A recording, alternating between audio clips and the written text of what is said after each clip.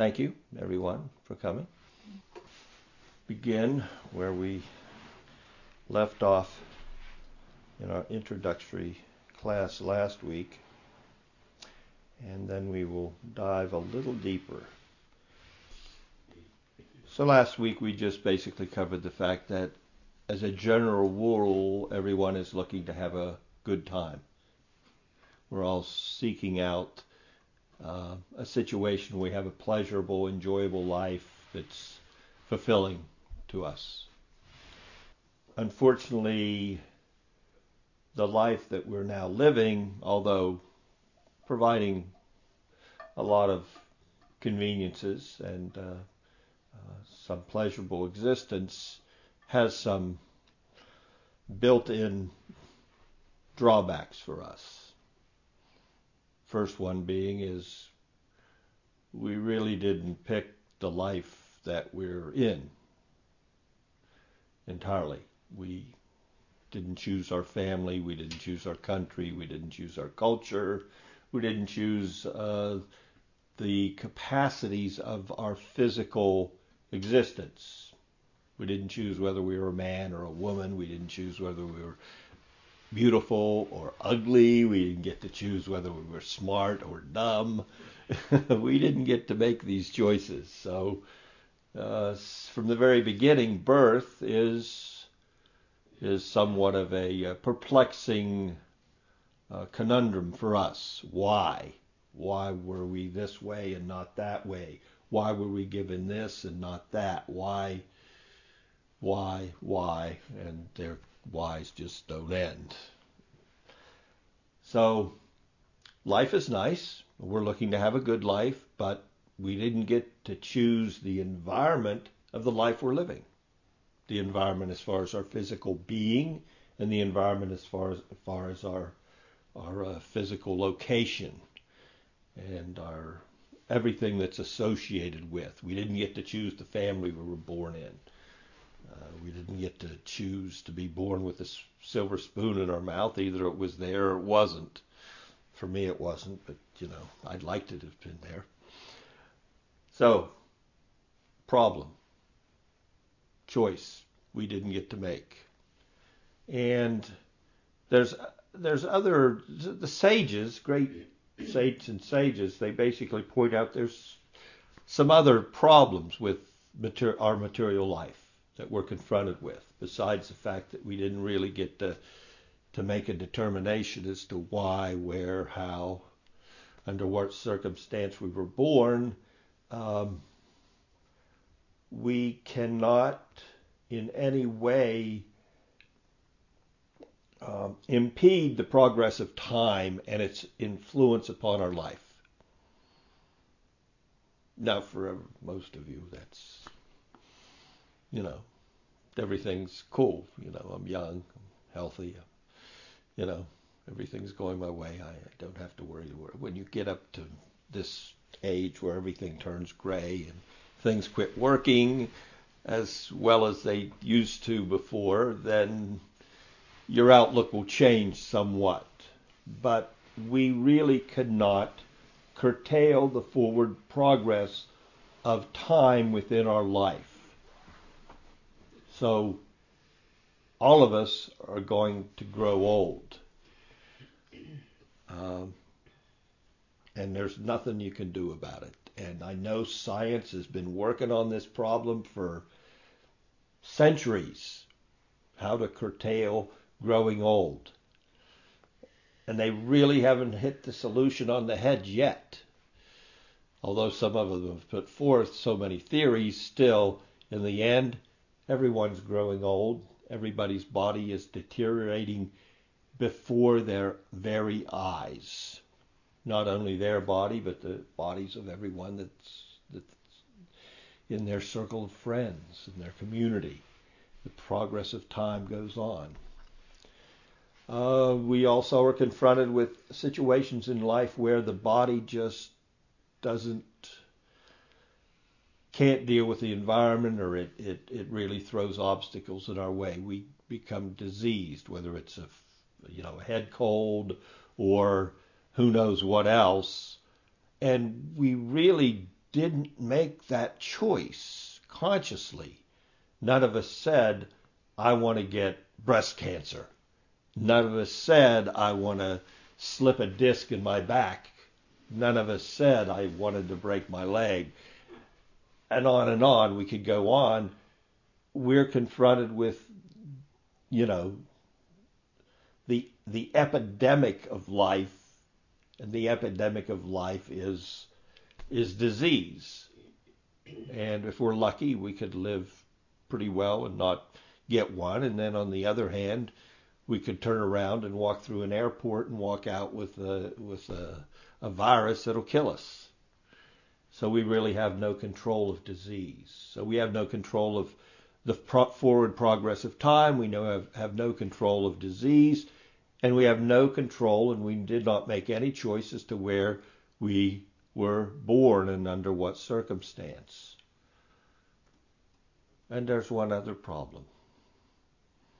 It ends. And we don't know when, we don't know why, we don't know how, and we don't know what's on the other end. That's a problem. I could be here speaking to you one moment, and I could be on the floor and gone the next. That's a problem. Death is there staring us all in the face. And it's going to come sooner or later. Hopefully later. Hopefully a lot later.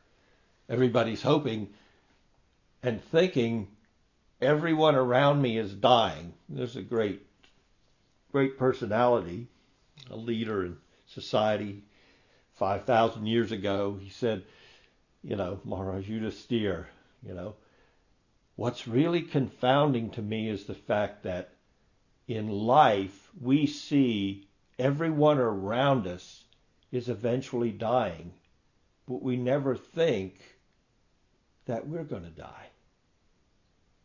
We don't really want to think about that.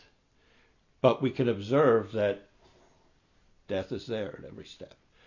So, birth, death, old age, disease, impediments to that nice, enjoyable life that we're all seeking. And these things, unfortunately, are not minor. These are like major things that get in the way of having a fully pleasurable existence.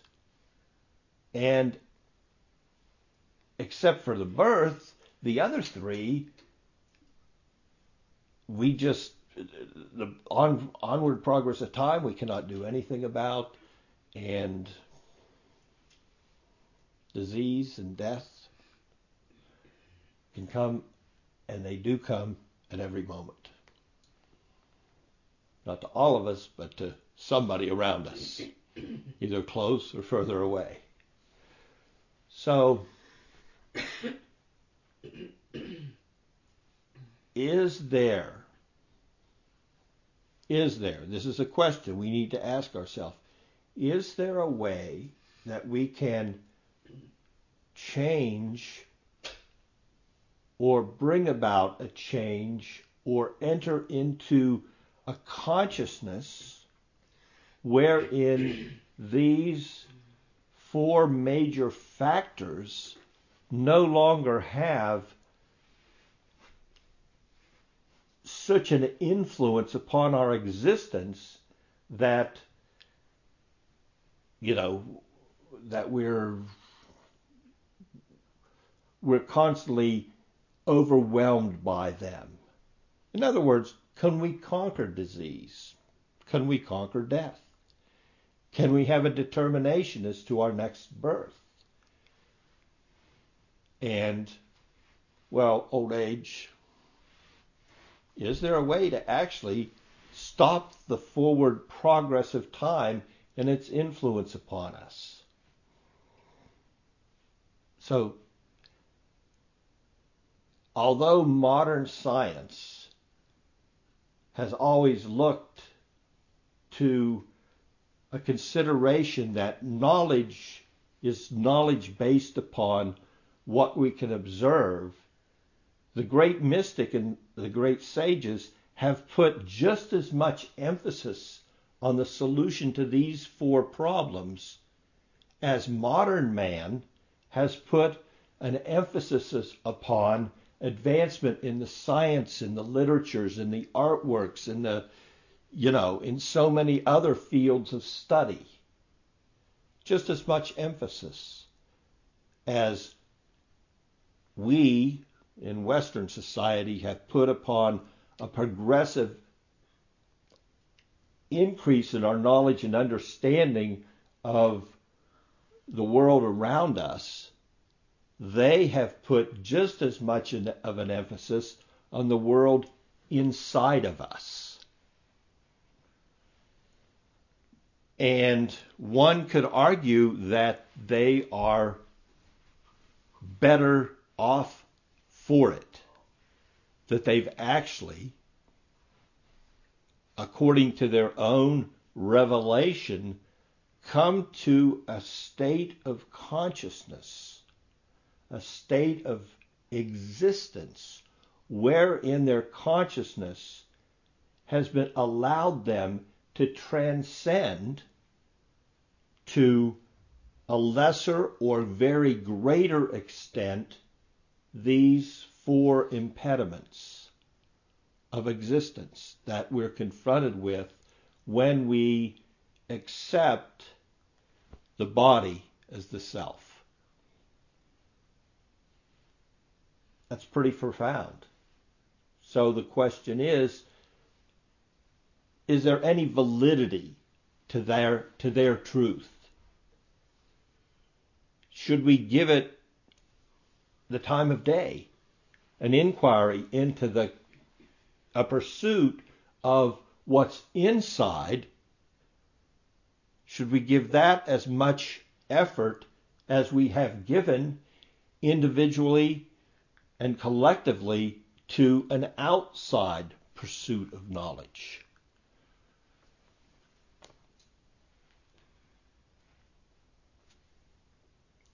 So we're going to look at the pursuit and an understanding of their methodology, and hopefully by looking at the methodology that they've employed to look inward, we can come to a conclusion ourselves as to whether it would be something that we would like to or look into, to pursue, to fully investigate. Because it is available to us, such an investigation. Just an investigation of any field of knowledge that's in the world around us is available to us. If we want to become, a gardener, we can go to the university and learn about the maintenance of soil and the rotation of crops and the seasons of planting and the seasons of harvesting and the ways to protect, and so many ways we can pursue that. And that's just one field. There are unlimited fields of knowledge, as we discussed last week. So in thinking about this approach, and in thinking about its validity, I was drawn to Jiva Goswami's introduction to the question of truth, knowledge. They're basically the same thing. I mean, knowledge without truth is what? It's an illusion. None of us wants to live in a world of illusion, because illusion will not pay your bills. You could say, I'm so talented, but if you really have no knowledge of something, you could be an illusion. You can illusion yourself, but you really, existence is based upon knowledge, and knowledge has to be grounded in a truthful understanding, no matter what the pursuit is, either outward or inward. So I wanted to read to you. We're going to basically analyze over the next couple Saturday classes, as many as it takes, an introduction that was written by a contemporary spiritualist to try to enter into the significance of this pursuit and how those that are looking inward as much as outward go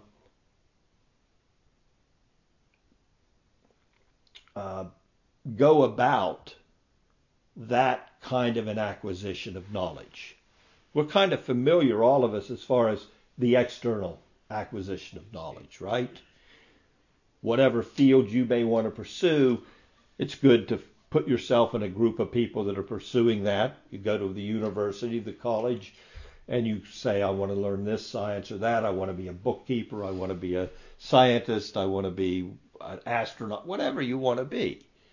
You go into that, you hang out with those kind of people, and you learn from them, and you learn, you go to, and you sit in the classes of the super old ones. We call them professors. They're the doctors of the sciences of this, that, and another thing. Well, there's also doctors of the sciences of going as inward, just as there are doctors of the sciences that go outward to let us pursue things in life. So we're going to read here from this contemporary sage, Satyanarayan, and this is from the Tattva Sandarbha. He is explaining the basic epistemology. Epistemology means, it's a long word, but it means what? It means the pursuit. It means a valid way. How do you define truth? And what's a valid way of acquiring it? That's what epistemology is. It's that. What's the nature of truthful knowledge? So we'll read from there. The topic of epistemology is indispensable to an investigation of truth. For how can we claim to know anything in truth if our means of knowing it be flawed or uncertain? At this point, I'm going to jump ahead to, just as we have these defects of life, we also, if we depend upon our facilities, our what we have at our disposal to acquire truth, we're also confronted with some impediments. Those impediments were pointed out by Jiva Goswami at the very beginning of his Sandarbhas, or his truth for the essence of life. That's what Sandarbha means, seeking out the essence. So what Jiva Goswami writes at the very beginning of his Sandarbhas in regards to the way that we normally acquire truthful knowledge, he says, in this regard, perception. What is perception? We hear, we see, we smell, we taste, we touch. These are our knowledge perceiving senses, and all that information's filtered by the mind. So he says, Jiva says, in regards to perception, inference, I can infer that something is this way or that based on what I've perceived in the past. I can infer that if there's a fire and I stick my hand in it, I will get burnt because I stuck my hand in a fire before and I got burnt. So that's a pretty good inference. I can kind of rely on it. But he says, in this regard, perception, directly feeling it, inference, coming to conclusion regarding something based on something that I experienced in some other perception that I had. And other such methods are deficient, because human beings are prone to 4 defects. Jiva goes on. They are subject to delusion. They make mistakes. They are liable to misrepresentational bias, and their senses are limited in functional capacity. Furthermore, these methods of acquiring knowledge are not at all suited to approach the transcendental entity or the search within. What is our transcendental self? Or what is the transcendental super self? Whose nature is inherently inconceivable and beyond phenomenality. So, without going too deeply in that right now, we have a problem when it comes to acquiring a truthful representational of things because of these 4 impediments. Our senses are not perfect. The dog across the street hears me when I get up very early in the morning and starts to bark. How does he hear me? I'm in my room. But I guarantee you when I get up, he knows it. And he lets me know that he knows it. For sometimes an extended period of time, he will let me know that I know what you're up to over there. I heard you flip the light switch. How did you hear that? Okay. And so, our sense of sight is limited, and all of our senses, depending on different circumstances, are not perfect. A lot of us wear glasses, I can't smell, but Bhakti Ross, when something's bad in the room, she'll pull her shirt up like this, and I'm like, what's wrong? There's something in there. That's off-gassing. Off-gassing? I'm like, I don't know what off-gassing is, but she's like, I gotta keep this up here. That new thing you got's off-gassing. And I'm like, okay. And then again, I can hear things. And she's like, what? I said, can't you hear that? No, what? What's bothering you? You don't hear that noise? You don't hear the dogs barking? No. And I'm like, how could you miss it? I don't hear it. So she can smell a lot better than I can, but she can't hear as good as I can. It's good for her because sometimes she can just, I didn't hear you. You called me? I didn't know.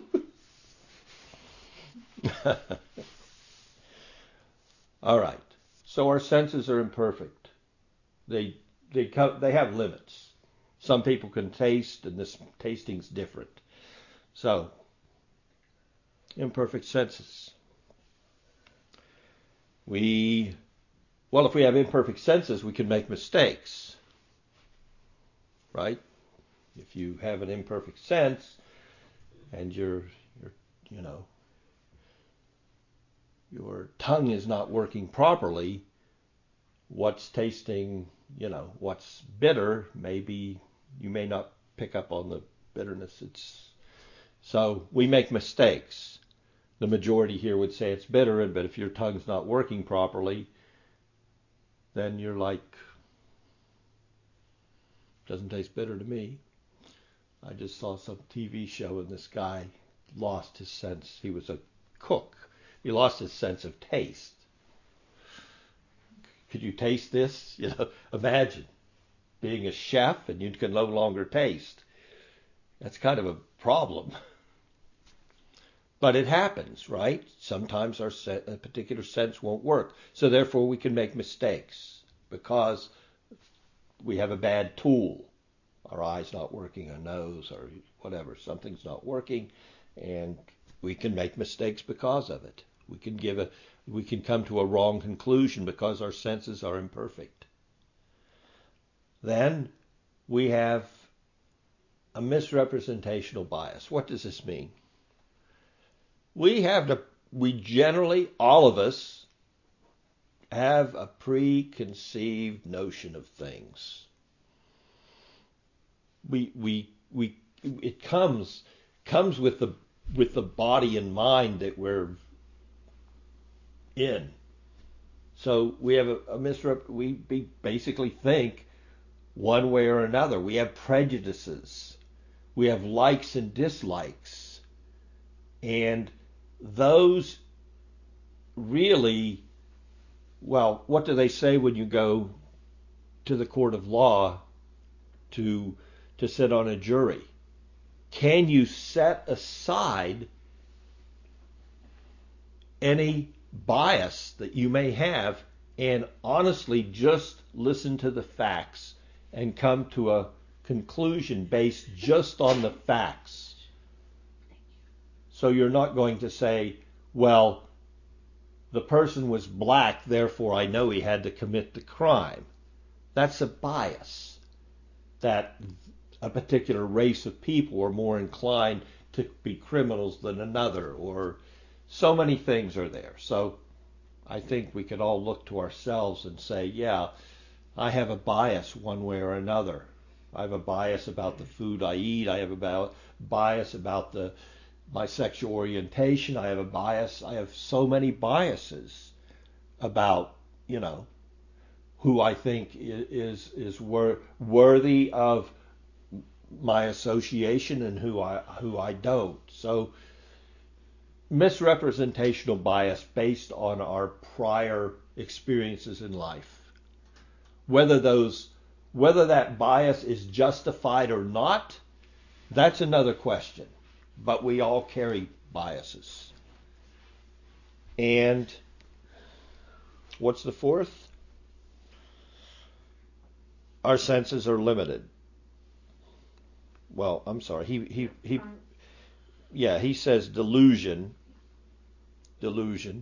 make mistakes. I started with imperfect senses. We make mistakes, misrepresentation, and delusion. Complete. What do we want to say? Well, we're deluded. We don't arrive at the proper conclusion. So Jiva Goswami, this great saint, he says this if you're going to pursue truth, you're going to have to go beyond what are the available means of acquiring truth. You're really going to have to go beyond those.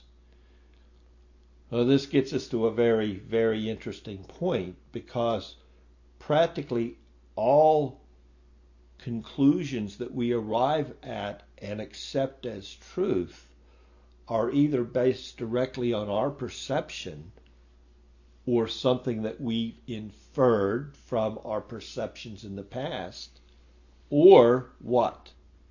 Directly dependent upon knowledge that other people have arrived at using their senses and that they've inferred. And they're misrepresentational. And the representational, yes.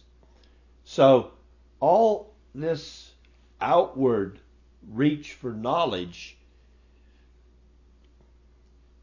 there's problems in it. And where do we see these problems? We have direct experience of such situations. The biggest one that I see in my life that I've experienced is this constant change from generation to generation, or even decade to decade, of the conclusions regarding what's good for your health. Have you observed this, any of you? That 10 years ago, it was all carbs are bad for you. And 10 years later, well, carbs weren't so bad.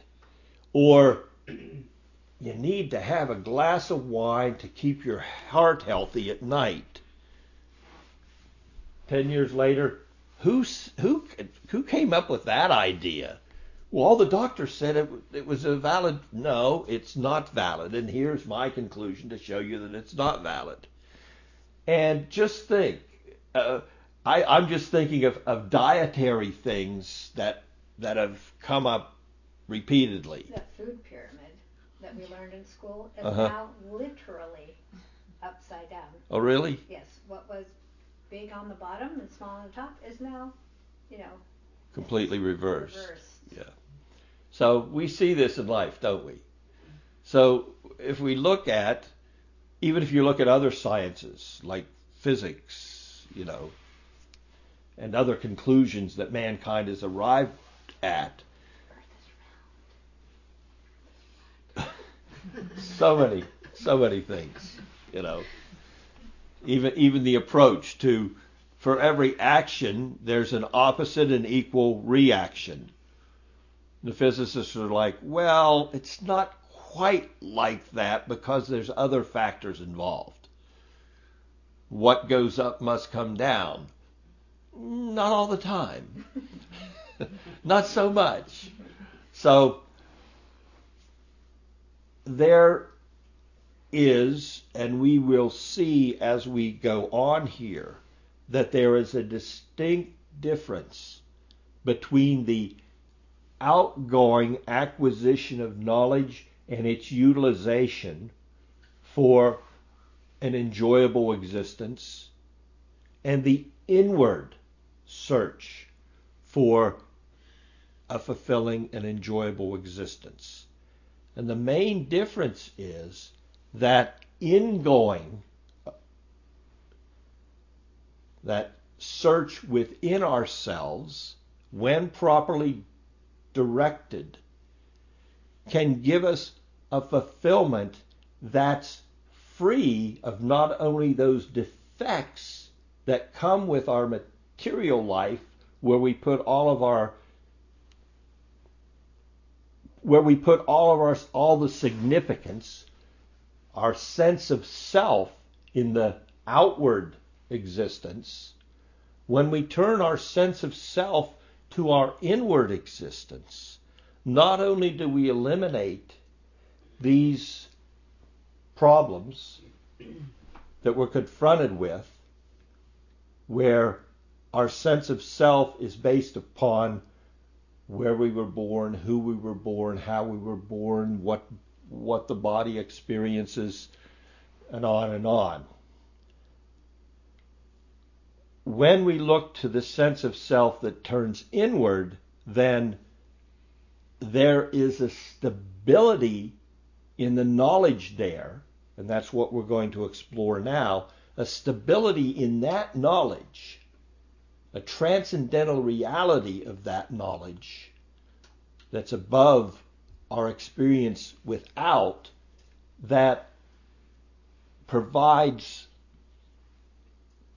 a means of knowing which is free of defects. Whoa, a means of knowing free of defects. You just said all knowledge is riddled with defects. All knowledge is turned upside down and inside out again and again through the annals of time. So what is this other thing where the knowledge is inward and it's stable and it's free of these defects and it's free of this constant turmoil? So let's talk about that kind of a pursuit. That pursuit, that search for truth, epistemology.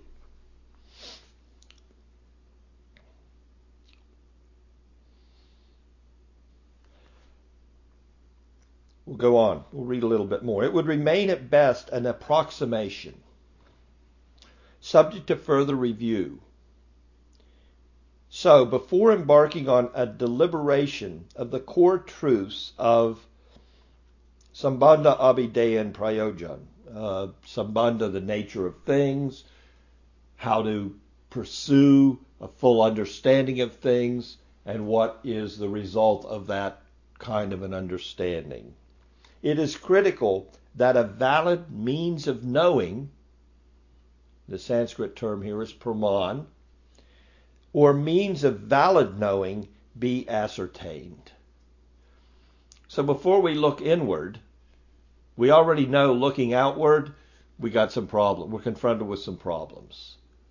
And we can see just in what we've discussed here, the tip of the iceberg. Just the tip. I mean, just go through any of the different sciences, go to any of the schools of that outward gain knowledge, whatever they are. When you go deep into them, you see a continual fluctuation in what is considered the means of acquiring that knowledge, the best means, and also what is the top understanding of that particular subject. So we'll read on. At the time of Jiva Goswami, this great sage, the orthodox schools of Indian philosophy based their metaphysics primarily on the authority of the Vedas, considering them to be divine sound revelation, sabda. So the subject of epistemology comes to focus solely on the discussion of a spiritual line of authority stemming from the Vedas. Jiva Goswami extends the discussion a step further by logically and scripturally propounding Srimad Bhagavatam as the definitive portion of the fifth Veda, which reveals the inner meaning of the Vedas. Apparently, on this foundation alone, the epistemological inquiry is determined to be complete. A lot of big words there, but this sage says, I've come to the conclusion that this is our valid means of knowing. But before we go deeper there, we're going to continue to read because we're really going to get an insight into a methodology of the thinking of such inward turning of our pursuit for truth and knowledge, and what distinguishes it from the outward acquisition of truth and knowledge. Because both inward or outward, we can agree that the objective is what? The objective is a perfect life, a life well lived. We really want that, no matter whether it's inside or out.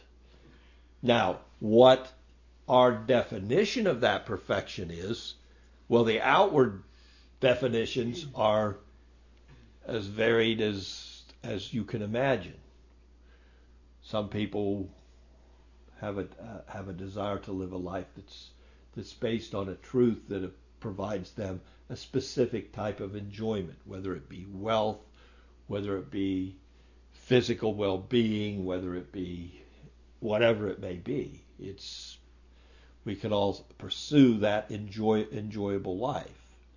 Similarly, there is as much of the variety that's attained through outward pursuits that bring about a pleasurable existence for the self, for our being, as there are inward.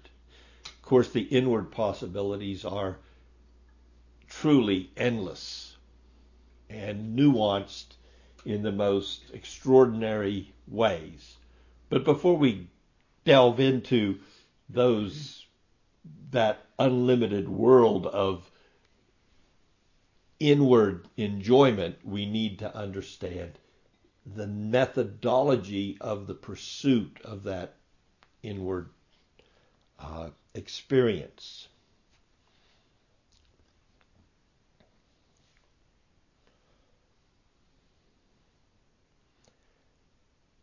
I'll read on. But if this is the case, then of what relevance can such an apparent epistemological reduction be to the disciplines of modern philosophy, psychology, phenomenal, what is that? Consciousness studies, quantum physics, and so on. Indeed, of what relevance is it for any modern reader, inquirer, outside of an insular group of believers? The answer to these questions will lead us into deeper epistemological evaluation. He's basically asking us to say, well, what's the difference? What's the difference between you're looking inward based on your standard of knowledge, which you say are some books called the Vedas, and a conclusion of those books called the Bhagavad. What's the difference between that and all the other pursuits of science, psychology, and everything else that he's mentioned here, philosophy, phenomenality, consciousness studies, even the physical sciences, quantum physics, mechanics, etc. So if we look at that pursuit, we'll gain some real insight. So one more paragraph here before we wrap it up and talk about this for a while. First of all, looking beyond the apparent reduction, one that would seemingly require a trans-empirical leap of faith, a more profound and certain means of knowing is implied in the concept of revealed sound. In other words, there's something deeper when we look to knowledge about the within than what's coming from without. And that is a concept that we need to fully comprehend in order to appreciate the distinctions between the outward knowledge and the inward pursuit of knowledge. And that is the concept of revealed sound. Revealed sound called sabda. What's this mean? Other methods of knowledge, pramans, such as perception and inference, are possible means of valid knowing within the range of operations that define their respective limits, effectively the quantifiable and the thinkable. That's the limit. The quantifiable and the thinkable. Sabda, on the other hand, sabda, transcendental sound, signifies a supercognitive sound potency that is transhuman.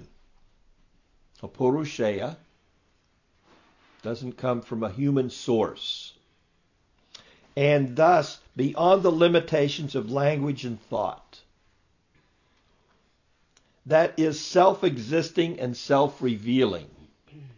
It itself, that knowledge that facilitates that inward journey, that kind of knowledge called sabda is itself has its own potency, and it reveals itself. It's self-revealing. It's beyond sensual and the mental cognitive features of our existence.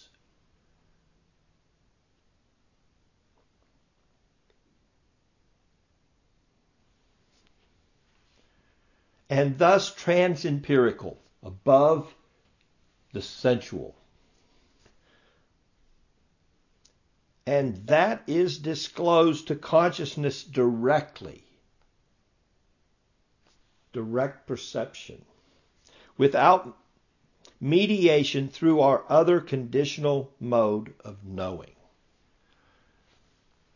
So, how much we could dive into this one paragraph.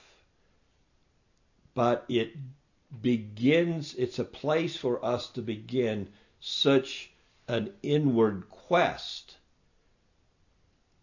And the beginning is, this is beyond any adventure that you've taken before, any endeavor for truth and knowledge that you've embarked upon before. Because the means in and of itself is beyond our own capacities. It's actually coming to us through a means of revelation, if we will simply turn our consciousness in a way to take advantage of that revelation. That revelation is Sabda, and the Sabda itself is self-manifesting perception beyond the senses and the mind.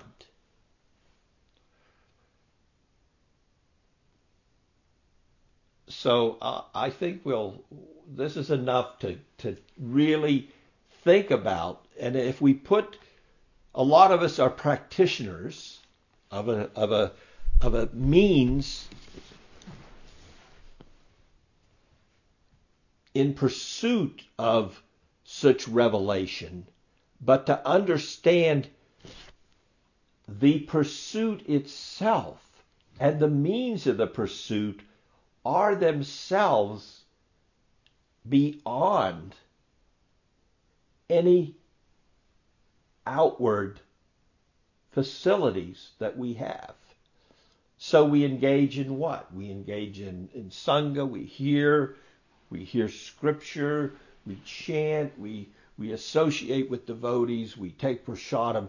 All of these things in and of themselves are transcendental and have a potency which is beyond our thinking and cognitive ability. We really don't know the transformative influence that these practices are having. We don't fully comprehend, especially in our beginning stages, what is the process. We think, I'm engaging in the process, but really the process is engaging us. It's taking over in a very internal way our very existence. Any questions? Yes. Some people could think that what you're talking about is intuition. Intuition comes, it's a form of knowledge, but it doesn't come to us through any acquisition of the senses. It is something that's revealed to us from within. I'm kind of wondering if it's similar, parallel, and then also like how there is in the spiritual realm, there's usually a correlation in the material realm. So could intuition kind of be the microcosm, the material manifestation of the phenomenality of Shabda? To some extent, yes. Yes. It would depend on what is really intuition. When we speak of intuition, what are we speaking of? Revelation. Mm-hmm. Something is revealed to you that it just came to me that, my sister's dying. I feel it in my gut that I've just lost my mother. Or, people have these trans-empirical, meaning above, beyond the capability of what? The empirical senses, the hearing, the seeing, the smelling, the touching, the tasting. So yes, there is certainly some preview. It's a preview. It's like a trailer. Yes, exactly. A trailer of things to come. you can actually come to a state of consciousness where everything is intuitive to you, and you don't need your senses to pick up on it. Now, of course, intuitions are both material and there can be some spiritual intuition there, and that would be based on experience or samskaras. And unfortunately, it's a good word that you're using, but we have to really look at it in the context of what the sages have said. And they don't use that nomenclature. They use the nomenclature of revelation. So I believe there is a correlation there, and your statement's probably well founded, but that doesn't mean every intuition is a revelation, but some are. And we're also prone to make mistakes and be deluded and think our intuition is more than it actually is. Like Krishna, some will say, God told me to do that. Well, I guarantee you, my God didn't tell you to do what you think God told you to do, because shooting up a group of people was not something that would be in my God's plan. So your intuition may not be well founded. So there's some truth certainly to what you're saying. Yes, ma'am. Let me see if I can ask this so you can understand what I'm saying. Basically, you're saying that we will never truly understand the process or You will never truly apprehend our internal self using our external senses and mind. But you did say that participating in these activities brings us to a certain, transcendental level. Those activities themselves have a transcendental, self-revealing potency that will in due course of time manifest the result of our inward and result in our inward awareness. But you can meditate and have that. Yes. And as long as you understand that there's a possibility you could be deluded. Yes. Then how do you check that or counter-check that? We have a whole system for that. And that is called a spiritual lineage based on revelations that have been verified through time. We call that a disciplic succession. It's constituted of three main components. Our current teacher, guru, teachers in the past who have had similar experiences that he's had in the present, sadhus, and these are all verified by scriptures that have been further provided from the transcendental realm. In other words, they can be written, they can just be descending, shruti, or they can be sabda, they can be heard, like narrations of incidents that evolve to the point of revelation. Like we hear of Sukadeva Goswami, this great saint who was free of all material encumbrance, but then he was attracted to the inner world, an inner world that he wasn't even aware of. And when he first heard of that inner world, he was like overcome. He was free of the slings and arrows of material life, and he was a happy camper, we would say. We call that a jivan mukta. He could live in the world without any of the influences of birth, death, old age, and disease. Was he able to transcend out of the world? Yeah, well, he had a lot of capacity before he even heard these other revelations of an inward reality. He's spoken of as he refused to take birth. Remember we were talking about the problems of birth? He refused to take birth until the circumstances were right, so he could control his birth. He was actually free of material influence. So there's a certain amount, as you say, from our own meditation, from our own endeavor, we can come to the stage of a Jivan Mukta. We get a little help from our friends outside, but, because it says, what's the scripture say? That they're, even for the Brahmavadi, someone seeking Brahman, the Jnani, and the Yogi, to perfect their endeavor, there has to be a bit of the internal Shakti coming in from the transcendental realm. We call that Swarup Shakti. There has to be a touch, a drop of Swarup Shakti. You can go pretty far on your own, but still. Why not just bathe totally in the Swarup Shakti?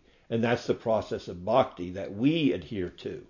From the beginning of the day to the end of the day, from the beginning of our interest in devotional life and the Sangha of devotees, through its culmination in entering fully into that completely, from the beginning to the end, we're trying to bathe ourselves in that internal potency through worshiping and appreciating the deity, feeding the deity, associating with the devotees, singing kirtan, reading the scriptures, serving the spiritual master, 100 other things which provide, primarily though, 8 things: Shravanam, Kirtanam, Vishnu, Smaranam, Padasevanam, Archanam, Vandanam, Sakyam, Dasham, Sakyam. To plan on spending the rest of my life.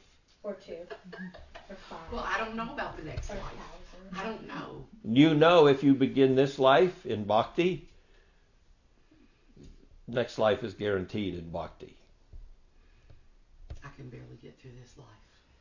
Oh, you're getting through it I'll fine. think about that other one You're in later. good company. Yes. I was thinking while you're speaking also, it's like, we live here where there's air, we live on the land, and it's as if we are wanting to live in the ocean, but we just don't have the right senses. Other creatures are living in the ocean, fish are swimming, and they have the right senses to be able to allow them to swim in the ocean. So we're here, and what we do here helps us develop the senses so that we can live in the ocean. We'll still have senses, but they will be adapted. They will be transformed to survive in a different environment. So if we want to go to the spiritual environment, if we want to live within, we have to develop the senses that allow us to enter the internal environment. Yeah. And that's done through the My spiritual master wrote a book that kind of gives you an idea of what you're saying. He called it Easy Journey to Other Planets. That you could adapt your consciousness and actually go to any planet or any atmosphere that you wanted. I thank you for your association. Thanks for coming. Appreciate it. Vanchakopatu Vishja